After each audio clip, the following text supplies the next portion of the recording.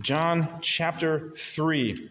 Now, we began John chapter 3 last week, and it had much to do with the central figure of John chapter 3, at least the opening sections of it, and that is, as I expressed, the tragedy of Nicodemus.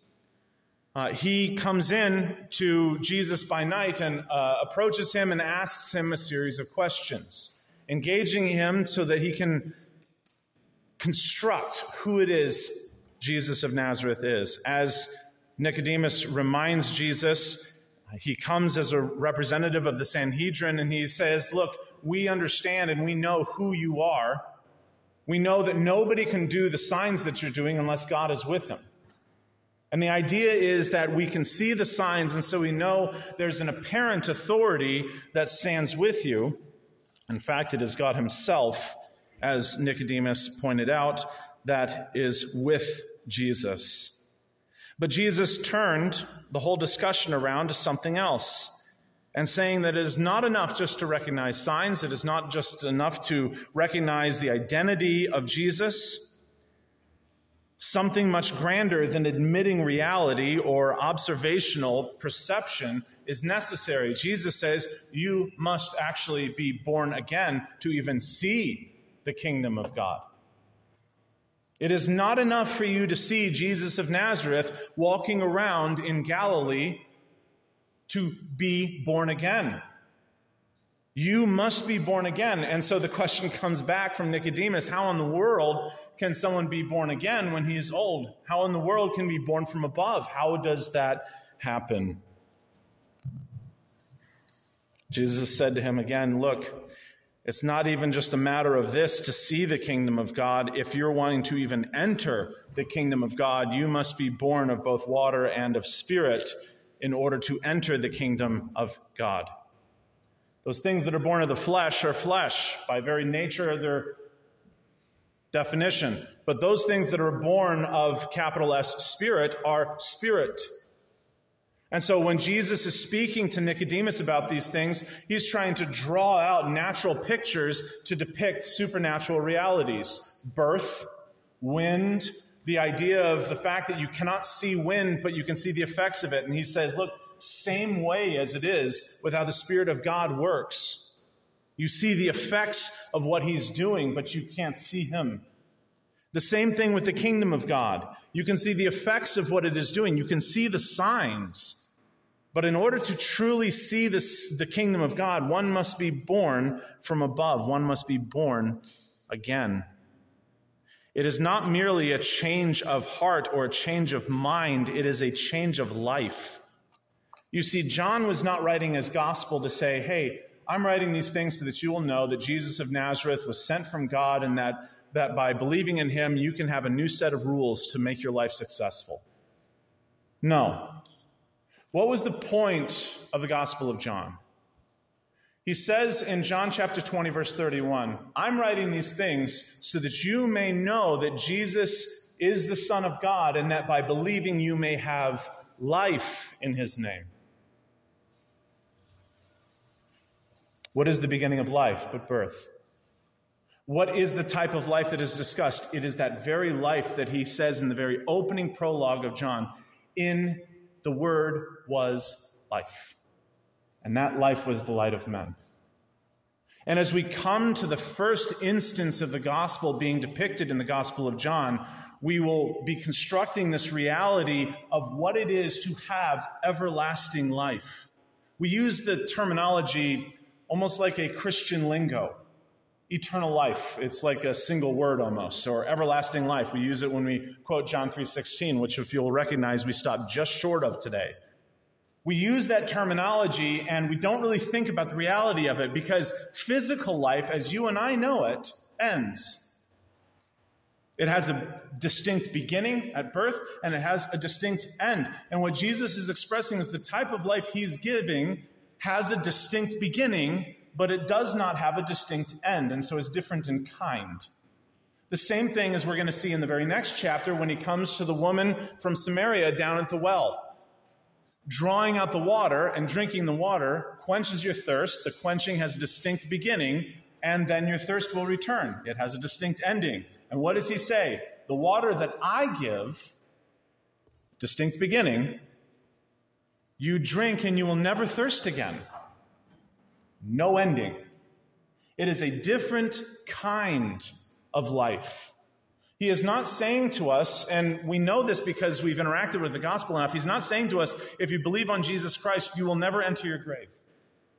No, what he is saying to us is, you believe on the Lord Jesus Christ, and even though you die, yet you will live.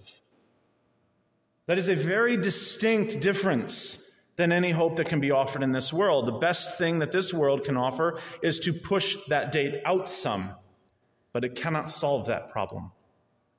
We can't solve that problem physically, and we sure as all get out cannot solve it spiritually. We cannot make ourselves immortal, because immortality is not just a problem that we will end up dying of old age eventually. The reality is we can't insulate ourselves from all accidents or what-ifs. Things happen all the time.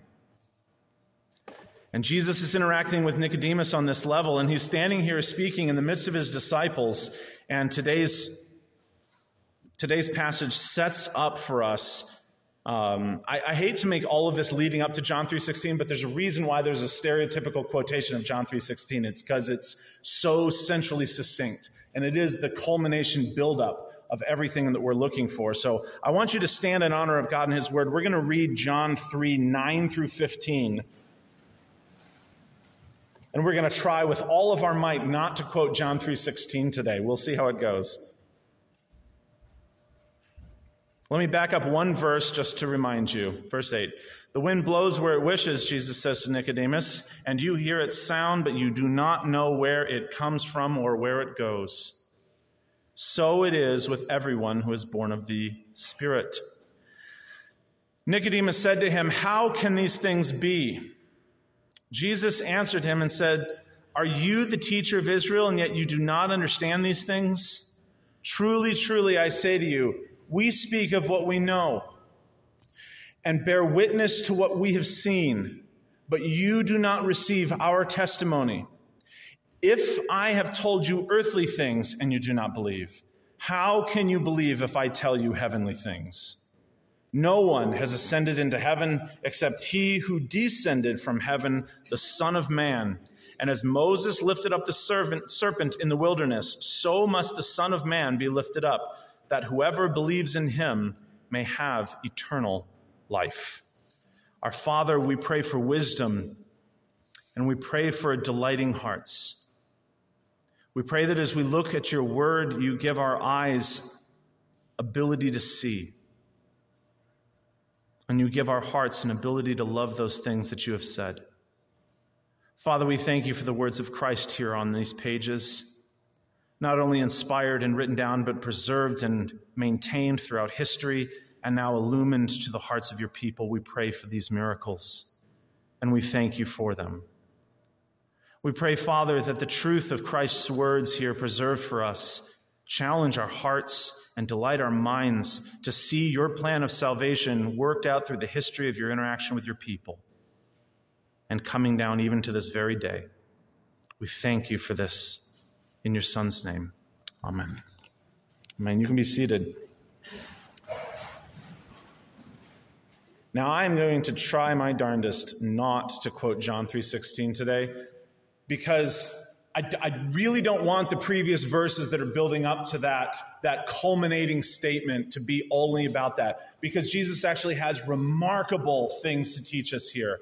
There's two massive references to the Old Testament. We're going to be visiting them both. And so if it takes you a little time to find something in Scripture, especially the Old Testament, I'm going to go ahead and give them to you because we are going to go to them. One is Daniel 7. You can have a finger there. And the other is Numbers 21. So when Jesus refers to Moses lifting up the serpent in the wilderness, we're going to see that short story, and also the reference to the Son of Man, Daniel 7, perhaps one of the most important prophecies in all of the Old Testament, and no, I am not exaggerating. And unfortunately, it's one that most people are not familiar with. We're going to spend a little time in both of those, but we're not even going to get there until verse 14. So for right now, John chapter 3, verse 9. Nicodemus responds back to Jesus about this nature of the Spirit. Nicodemus, and I called Nicodemus' story the tragedy of Nicodemus because he has the law of God. He has the training in the law of God. He has the scriptures. He teaches them. He knows the people of God. He serves. He's a ruler in Israel, in the temple, in Jerusalem, on Mount Zion. And he does not know the necessity of a new spiritual life.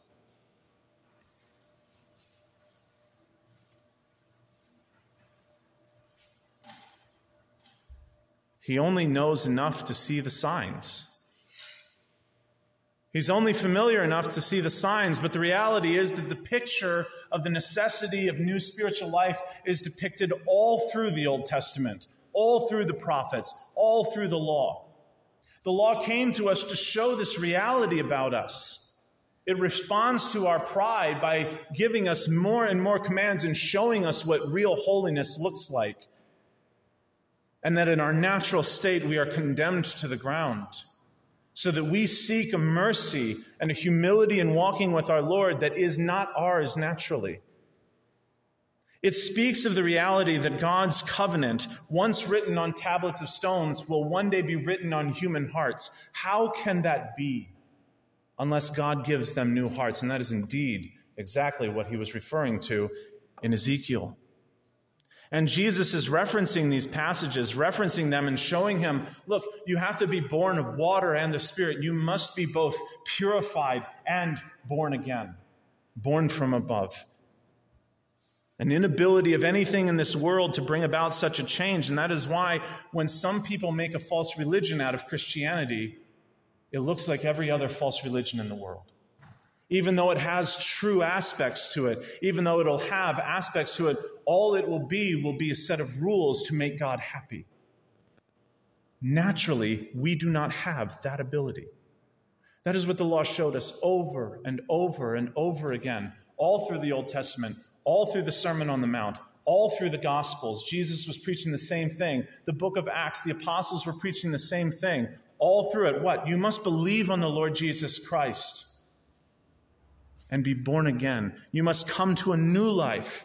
And then we spend all of these letters of the epistles writing these churches fixing erroneous doctrine. One of the most early ones was the Epistle of Galatians, which came up and says, do you actually think that you can live the life of the Spirit by the efforts of the flesh?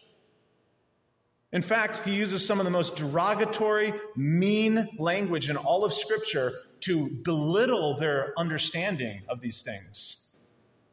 He calls them stupid for believing that you could actually, just through simple acts of natural flesh, carry on things that belong only to the Spirit of God.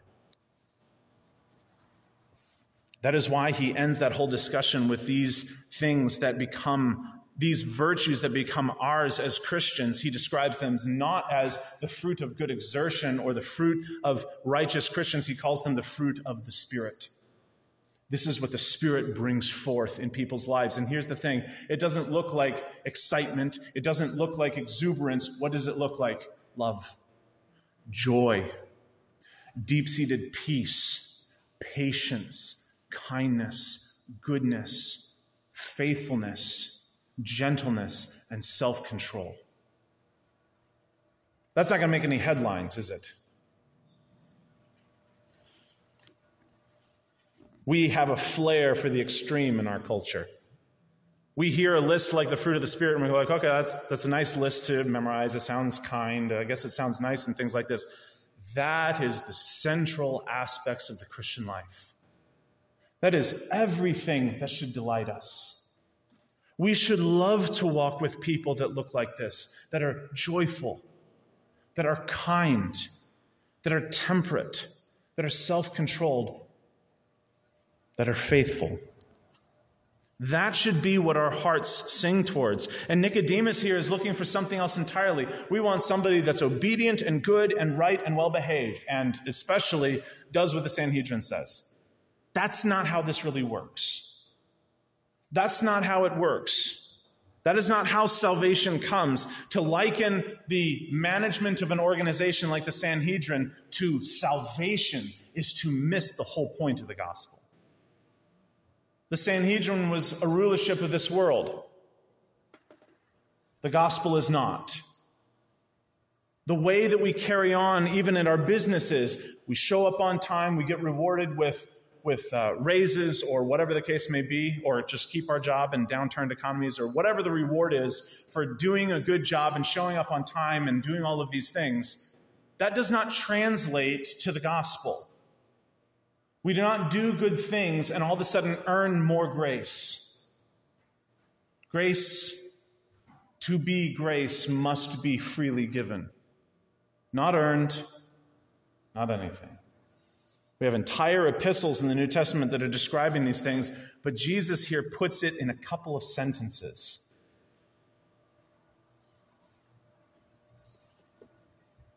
Nicodemus is confused about this.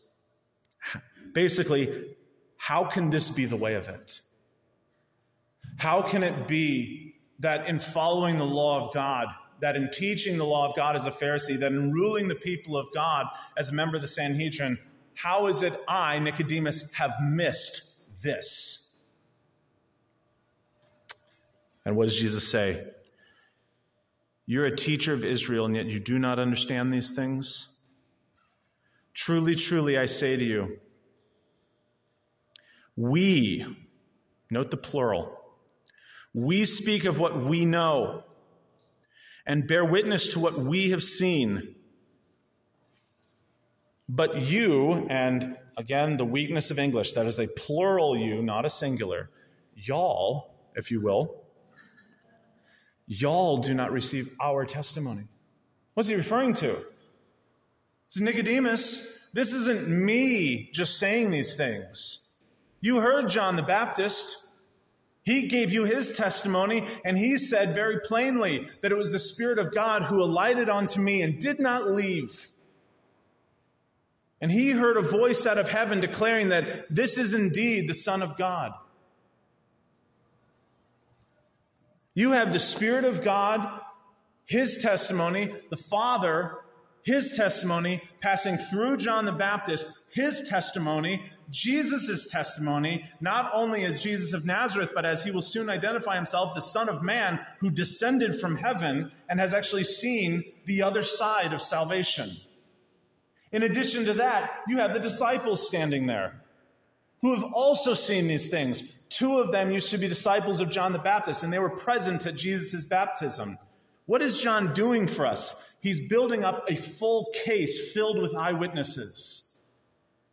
And he's saying to Nicodemus, Jesus is saying to Nicodemus, you are not receiving our testimony because it goes against what you wish it would otherwise be. What does he say? We have spoken of what we know. It doesn't matter that you don't know. It matters that we know. And on top of that, we are bearing witness to what we have seen, but you do not receive our testimony. And so he tells him, he says, if I have told you earthly things and you do not believe, how can you believe if I tell you heavenly things? In other words, you're not even interpreting the signs properly. Those are the earthly reflections of heavenly realities. Do you truly think you have the heavenly realities right when you don't even have eyes to perceive the signs on earth? That's a really penetrating question. Because here's the thing, Nicodemus did see the sign, and so did the Sanhedrin, and they got the sign right. They knew that he was from God. But as you know, in retrospect, how small a piece of that story is, that can apply to any writer of the scriptures, that can apply to any prophet, that can apply to any king. They come from God. They bear the works of God. How small is that worldview to say that that's the compendium of what you know about Jesus? It's kind of like when we go out to our culture, and if you go to the side of the street somewhere and you start asking people about Jesus of Nazareth, do you know what the number one response you're going to get is? He was a good teacher. Now, is that true? Yeah. Is that even close to all of what's true? Not by a long shot. That's such a small piece of the reality of the gospel. Sure, Jesus is a good teacher, but that's not enough. And if you go into a lot of churches, do you know what you will get as a response? He's a good example. Is that true? Sure. Is that the gospel? Not even close. And yet, how many people make Jesus' example the gospel? Here's what he did. Here's what he said. Here's his laws. We'll just follow those as the Jews followed Leviticus. That's not how we do it either.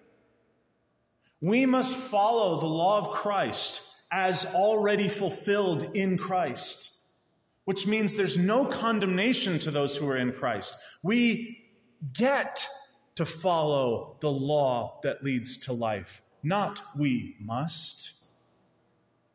We will follow the law of Christ because the Spirit of God sees to it in our life. We will be presented faultless before the throne of grace because Christ sees to it that he loses none of his own. Do you see how different that is? And how small it is to just say Christ was our example or Christ was our teacher. These are true, and they are not the point. Any more than going to the book of Leviticus and saying, these are the laws that the people of Israel were to follow. That is true, but that's not the point. The point is that God is holy and we are not.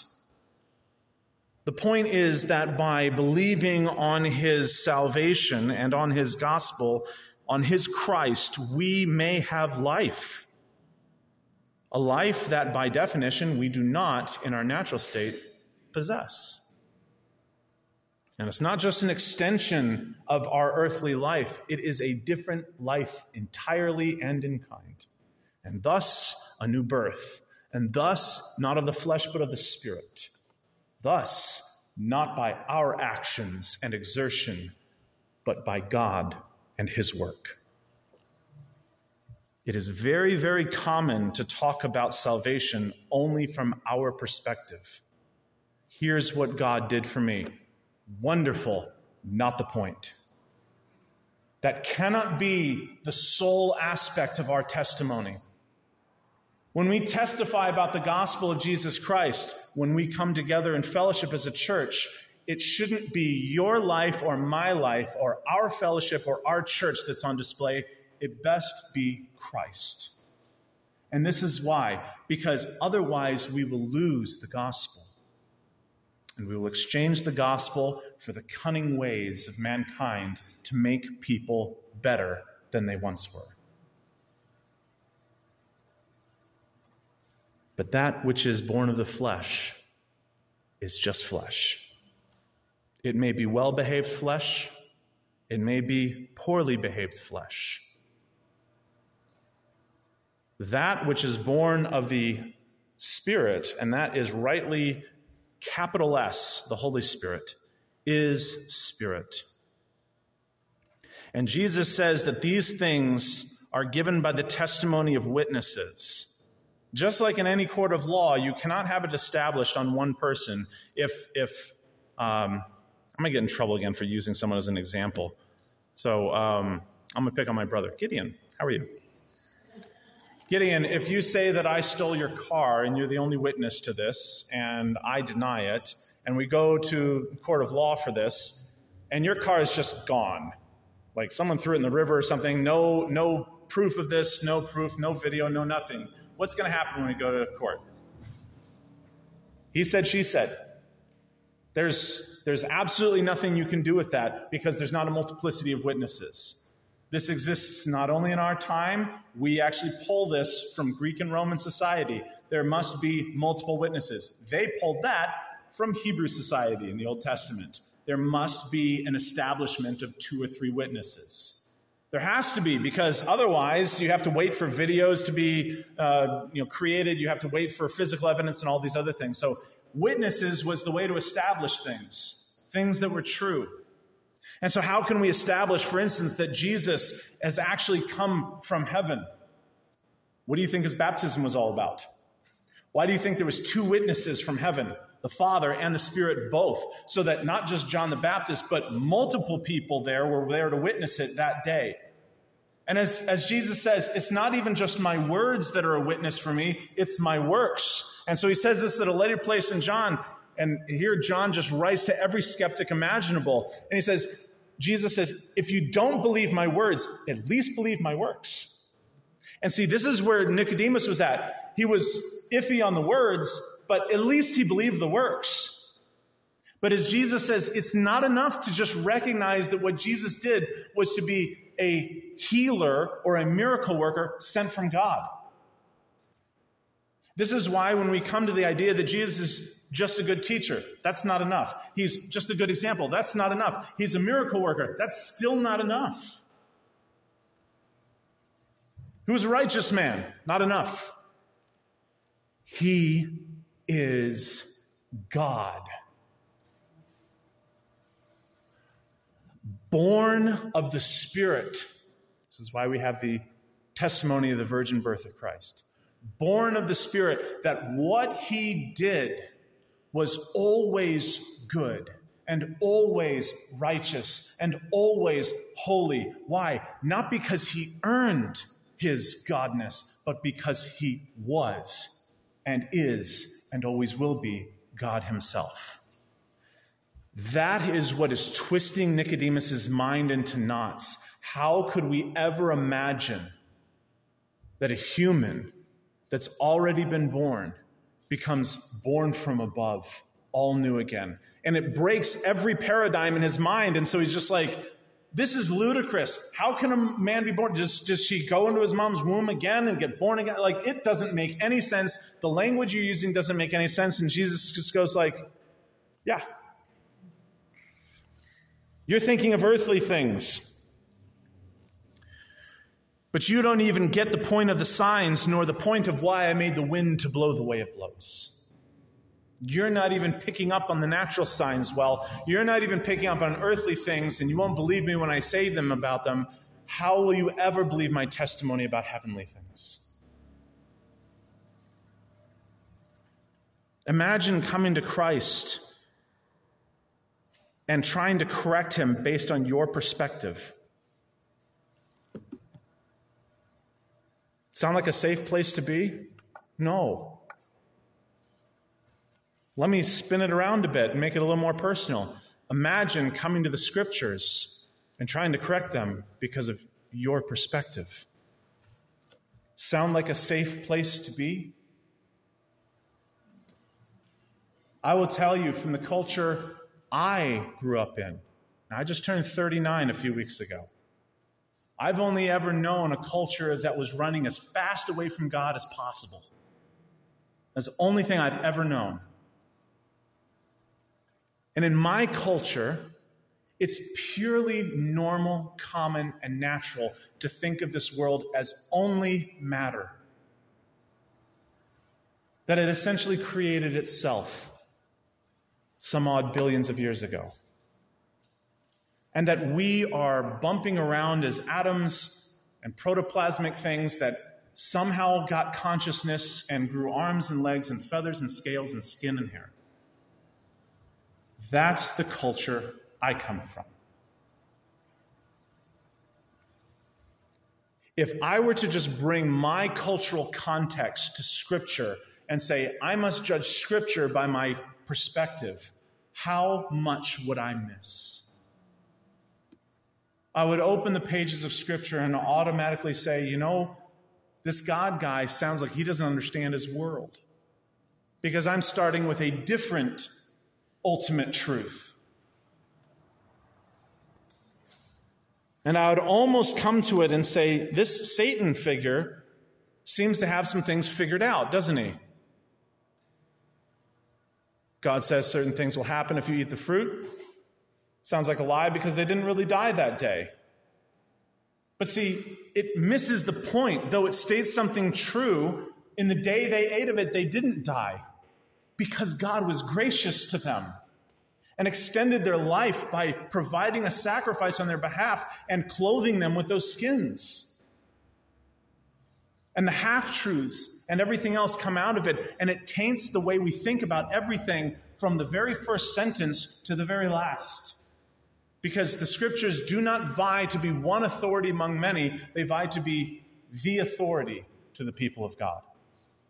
And so when we approach it by saying, I must grade this by my perspective, or as Nicodemus is doing the same thing with the literal word of God walking around in front of him, saying, my perspective must grade your claims, Jesus says, then you won't ever receive my testimony. It's not going to happen.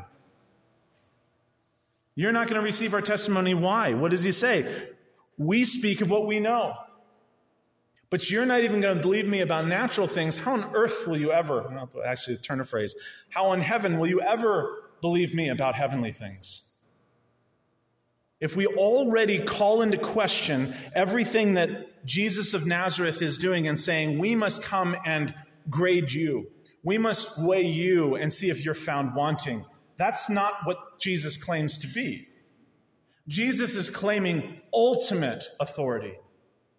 He is claiming to be the one that singularly has the knowledge of heaven and earth. And it blows Nicodemus's mind. Watch what happens. Verse 12, if I have told you of earthly things and you do not believe, how can you believe if I tell you heavenly things? No one has ascended into heaven except he who descended from heaven. And then he uses his favorite terminology for himself, the Son of Man. What? What is he claiming for himself? Most of us are not familiar with perhaps one of the most important prophecies in Scripture, and so I'm going to take us to it this day. Turn with me to Daniel chapter 7.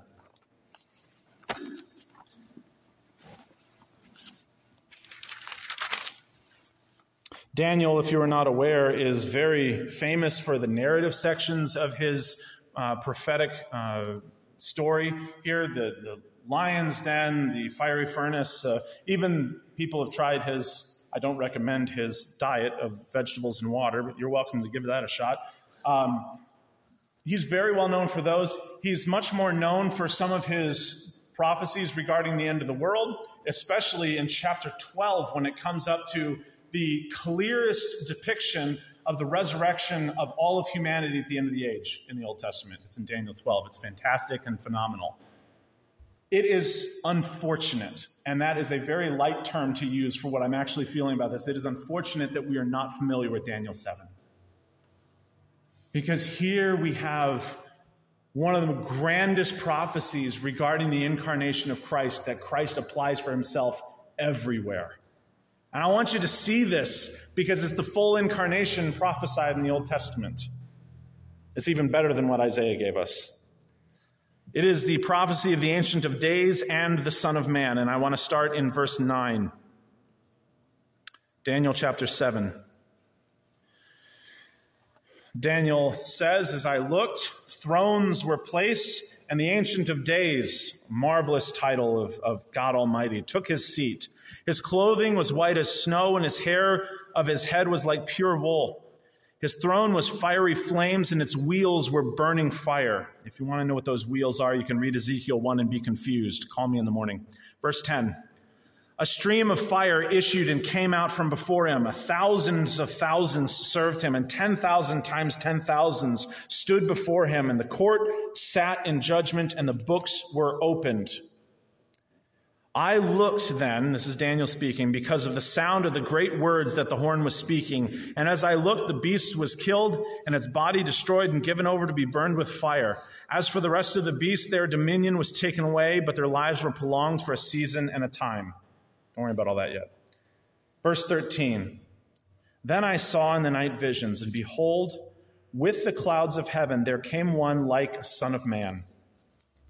And he came to the Ancient of Days and was presented before him. Watch this description. And to him was given dominion and glory and a kingdom, that all peoples, nations, and languages should serve him. His dominion is an everlasting dominion, which will not pass away, and his kingdom one that shall not be destroyed. As for me, Daniel, my spirit within me was anxious, and the visions of my head alarmed me. I approached one of those who stood there and asked him the truth concerning all of this, and so he told me and made known to me the interpretation of these things.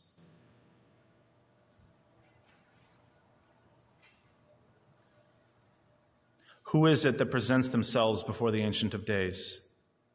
One like a son of man, human qualities.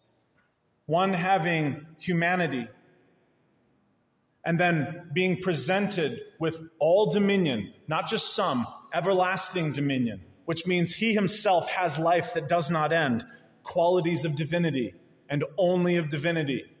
Human and divine qualities mixed together. Him was given dominion and glory and a kingdom. And does this kingdom sound familiar to anyone who's read the New Testament? All peoples, nations, and languages should serve him.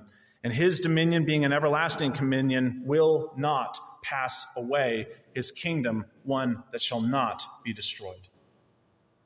When the kingdom of heaven came into this world in the person of Jesus Christ, the entirety of salvation's history shifted. Everything changed. The path to God was now clear and singular, Jesus being the way. The truth of God actually being born amongst us and speaking, truly, truly, I speak to you of things. The truth of God here with us. What is the result? But that the effect of an everlasting dominion on those who serve an everlasting king would have everlasting life. This is the main title that Jesus used to describe himself. And so when you hear people say that Jesus didn't claim to be God, they do not know Daniel 7. They do not know what Jesus was claiming about himself. What he was claiming about himself is, yes, with your natural eyes, you see here man. But the reality of the testimony of the Father and of the Holy Spirit and of John the Baptist and of the disciples and of myself being the Son of Man is that I know and speak of heavenly things that you cannot possibly perceive.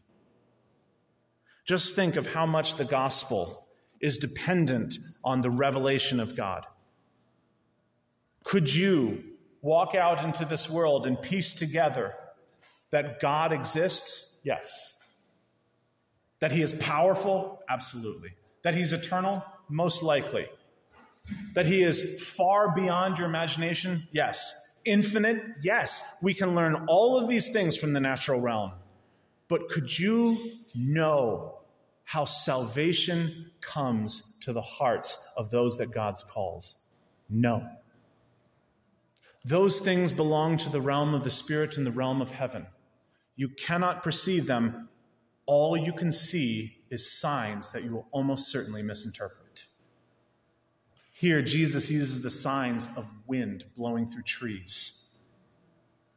Here, the thing that Christ had done, turning water into wine and healing people and going about and doing different signs, saying, you can see these signs, but you can't even see the reason for them. And so he gives Nicodemus an old picture, an old sign, one that was written in the law that he would fairly well know and probably actually at this point in history have memorized. Because a lot of young Jewish men actually memorized the Torah. Can you imagine? Most Christians haven't read the Torah, the first 5 books of the Old Testament. Memorized word for word. And so Jesus uses a picture from that. Not only does he use a quote from the prophets, he goes back to the law and say, Nicodemus, as a teacher of the people of Israel, as a ruler of the people of Israel, as a teacher of the law, let me give you a story from that then. You want to see a sign? And you want to know the interpretation of it and its connection to life? Let's go back to that sign. Just as Moses lifted up the serpent in the wilderness, so must the Son of Man be lifted up, that whoever believes in him may have eternal life. I told you to put your finger in Numbers 21 earlier. Please turn there. What is this sign that Jesus is sending Nicodemus' mind back to? Nicodemus is asked one question, how can these things be? And this is where Jesus starts today's passage and just tells him how they can be. This is not just consistent with the testimony of John the Baptist and the Father and the Holy Spirit and even the Son of Man himself. This is consistent with the prophets. And then Jesus turns the dial back further and says, this is consistent with the law. The signs that you see me doing and are misinterpreting as merely saying this man is from God speak to a reality much bigger than that.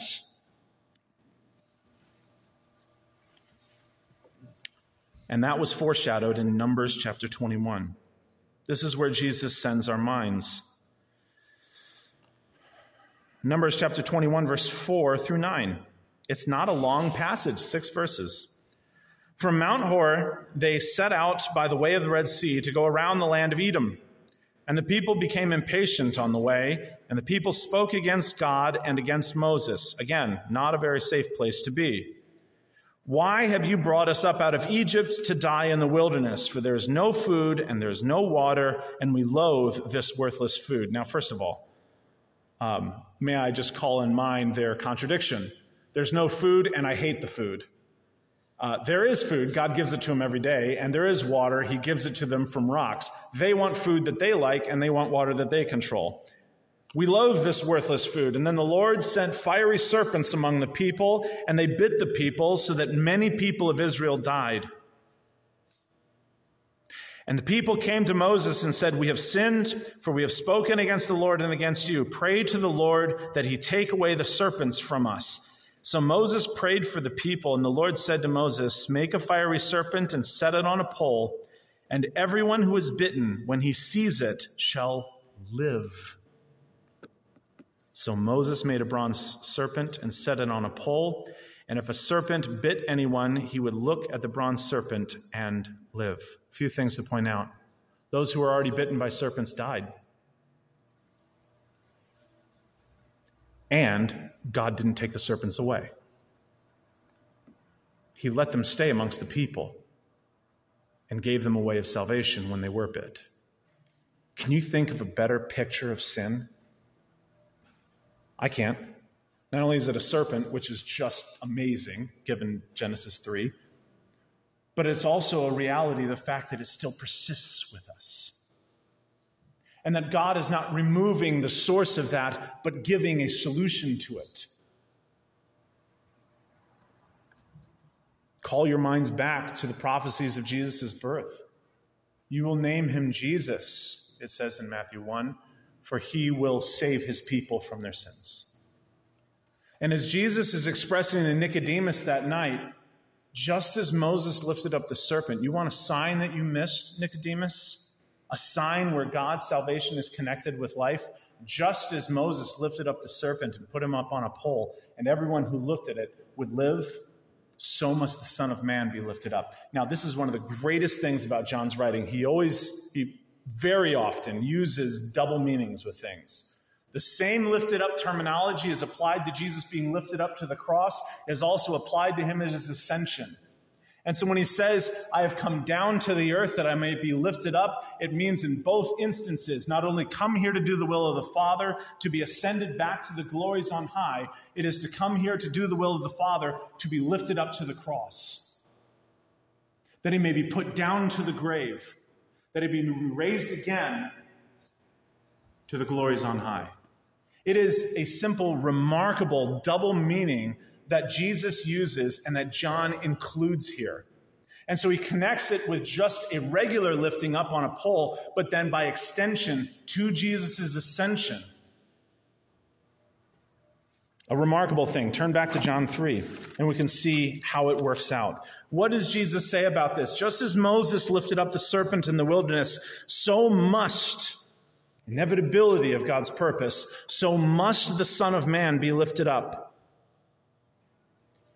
And what will be the outcome of this but some of the most exclusionary language possible? Who is it that gets to live forever? Anyone who believes. This is John piercing straight to the heart of every reader, because this is why he's writing the Gospel of John, that you may know that Jesus is the Son of God, and that by believing you may have life in his name. And he says to us, he uses the end of Jesus' quote here to say, whoever believes in him who is lifted up may have eternal life. There is exclusionary language in this, and it's going to set you up for exclusionary language in John 3:16, which everyone kind of assumes is just God trying to throw love everywhere. It really isn't. It's God saying, I'm going to quote John 3:16. It's inevitable. Here is how I have loved this world. This is my Son, and I have sent him. I have sent him not so that you can see a good example or receive good teaching, though you will have both of those in plenty.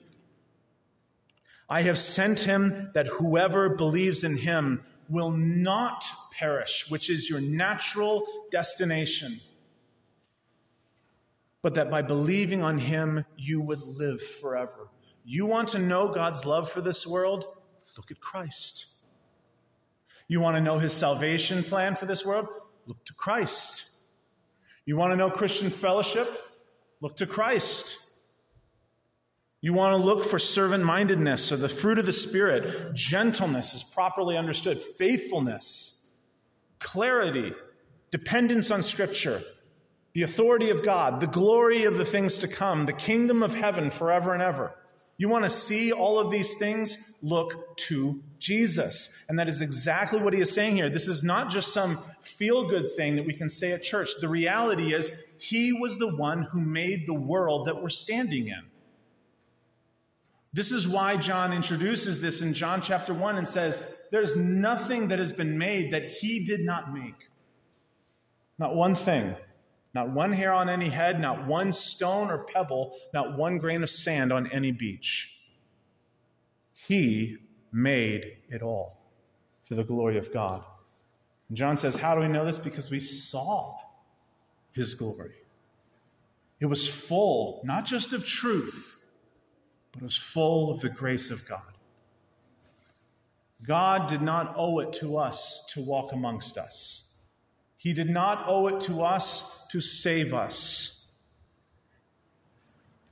I promise you, you do not want what is owed to you. That is Romans chapter 4. What we truly want is what God graciously and freely gives. And we see this in his law, and we see this in Christ. We see this in the gospel. And my friends, my prayer, my undying prayer for us is that we see it in our fellowship, that we see it in our intentions. Because while man plans his path, the Lord directs his steps. The last thing I'd want to do is fight against the Lord or stand between him and his people or stand between him and his revelation. May God be praised. Let's pray. Father, we are astounded by the things that Christ has spoken here. It is so close to the pride of man to assume that eternal life may be purchased with good works. But natural works do not inherit spiritual reward. Our Father, we pray that you work into us the humility to repent and believe in the gospel at all points, to delight ourselves in our God and set our feet on spiritual steps. We thank you, Father, for your gift of righteousness in Christ. We thank you that there is no condemnation to those who are in Christ, not because we are now well behaved, but because Christ has gifted us his righteousness. And he has taken our sin, and we have looked at him high and lifted up and found life eternal. May Christ ever fill our vision. More than that, may even fill our imagination. We pray in his name and in his name alone. Amen.